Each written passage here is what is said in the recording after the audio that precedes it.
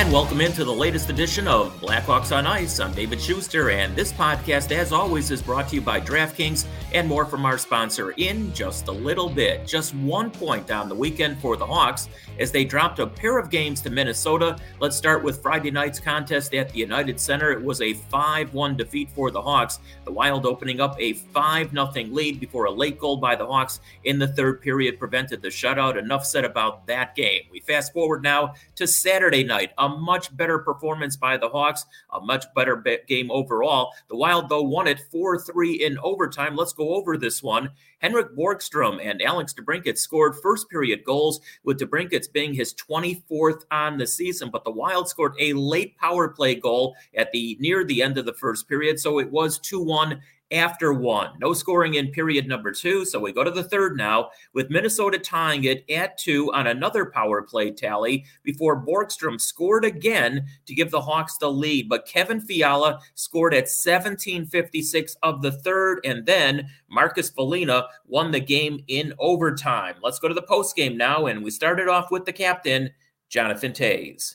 That's just your thoughts on overall game. Seemed like it was there at times for you guys. Yeah, it was a pretty hard-fought game, pretty close. Obviously, felt like we deserved to win the way we played. You're frustrated with some of the officiating there in the third period? Yeah, I mean, I think at the end of the day, you can argue calls that you don't get and calls that don't go against you, but we got to find a way just to keep our calm and not let it affect us.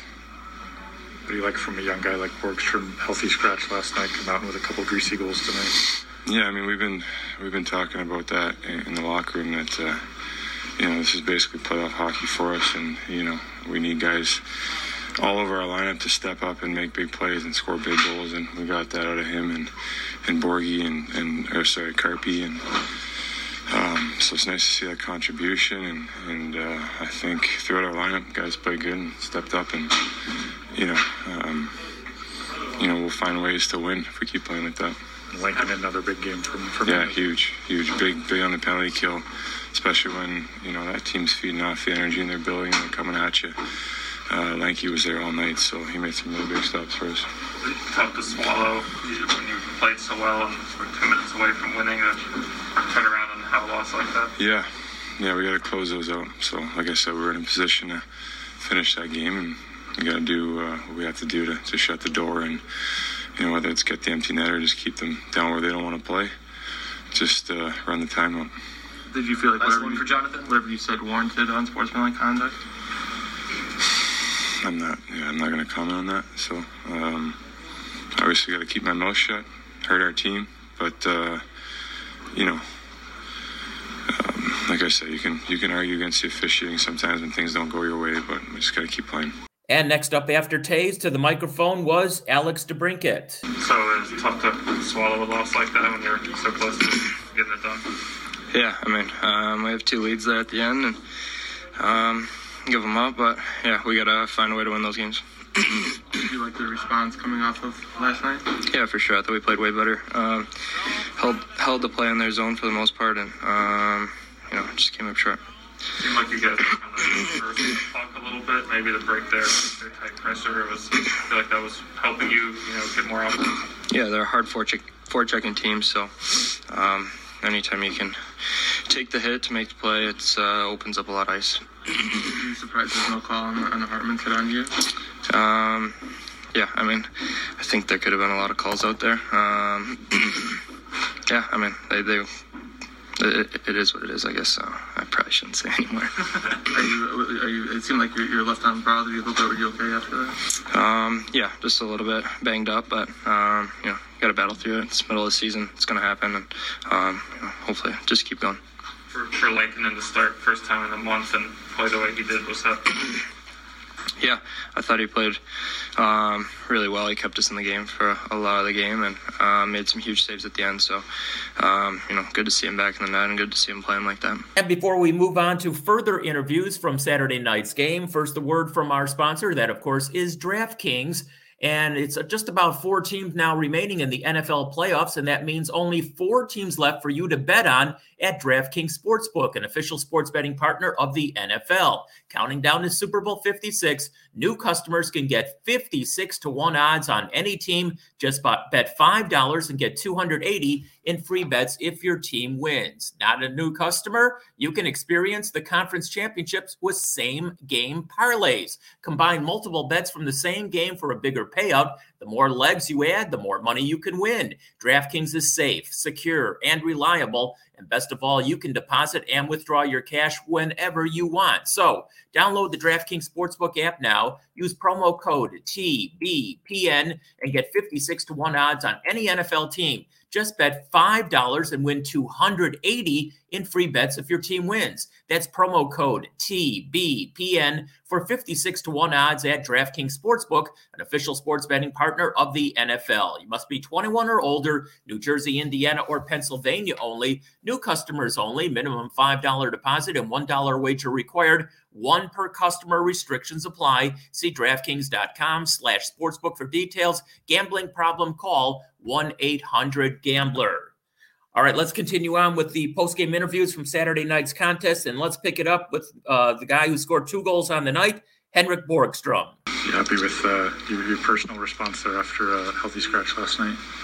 Yeah, obviously, scoring a goal, it feels good, and as a line, I thought we played a pretty solid game. So yeah, I was pretty happy with that. Is it tough to swallow losing that situation, or are you so close to winning? Yeah, it's tough. I feel like we needed this, and we played really well. Hard game. And it could have gone either way, but yeah. Is there anything you focused on being after the scratch, or anything you kind of, approached this differently tonight?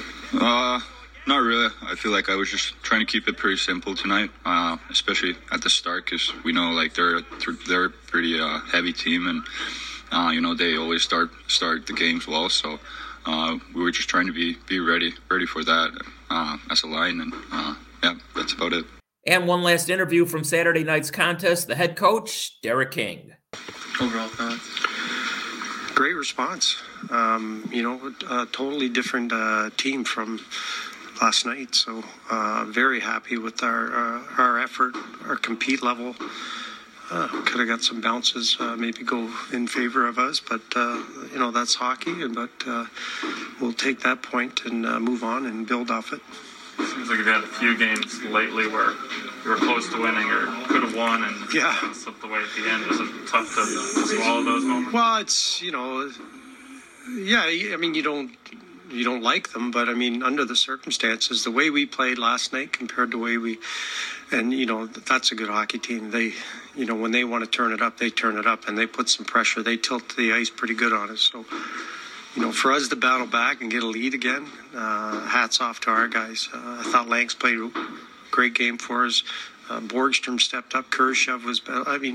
Doc was still, playing well, and a lot of guys contributed. So it's good team effort. What do you like about Borgstrom in that fourth line overall? Well, overall, and NC too. I think NC didn't play much the last game, but he rebounded, and they were good. I had them in the D zone draws a lot of times to start in the D zone, and they ended up finishing their shifts in the offensive zone. That's what you want from your fourth line, and then they muck in 2 goals, so that's a bonus. Any frustrations with the calls tonight? You're always up on the bench kind of screaming at them. Hopefully they're listening and they'll give you a call back. But, they're tough. They're tough calls, some of them. What we see and what they see is a lot, maybe sometimes different, and that's probably why I'm sticking to coaching. It's a lot easier than refereeing, for sure. Dave said that he knew the unsportsmanlike conduct kind of, cost the team a little bit. I imagine with the captain, you kind of allow him some leeway. Yeah, it's emotional. You're probably, you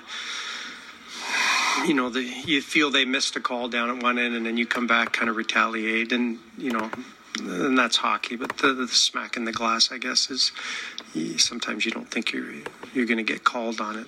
It was just his emotions took over, but it's good. It's a good challenge for us to kill some penalties. So I thought we did a real good job, both special teams, and hopefully they carry that over into this next game. So we'll see. So once again, the final score on Saturday night up in Minnesota, the Hawks losing it in overtime 4-3. That's 3 losses now in a row for the Hawks. Their record drops to 15, 19, and 7. They were outshot on the night 44-36. Kevin Lankinen had a pretty good game in goal for the Hawks. So the road trip now continues Monday night at Colorado, and then Wednesday night at Detroit, and then the Hawks' next home game will be this coming Friday night, again against the Colorado Avalanche. Once again, the final score on Saturday night, the Minnesota Wild beating the Hawks in overtime 4-3. Thank you for listening to Blackhawks on Ice.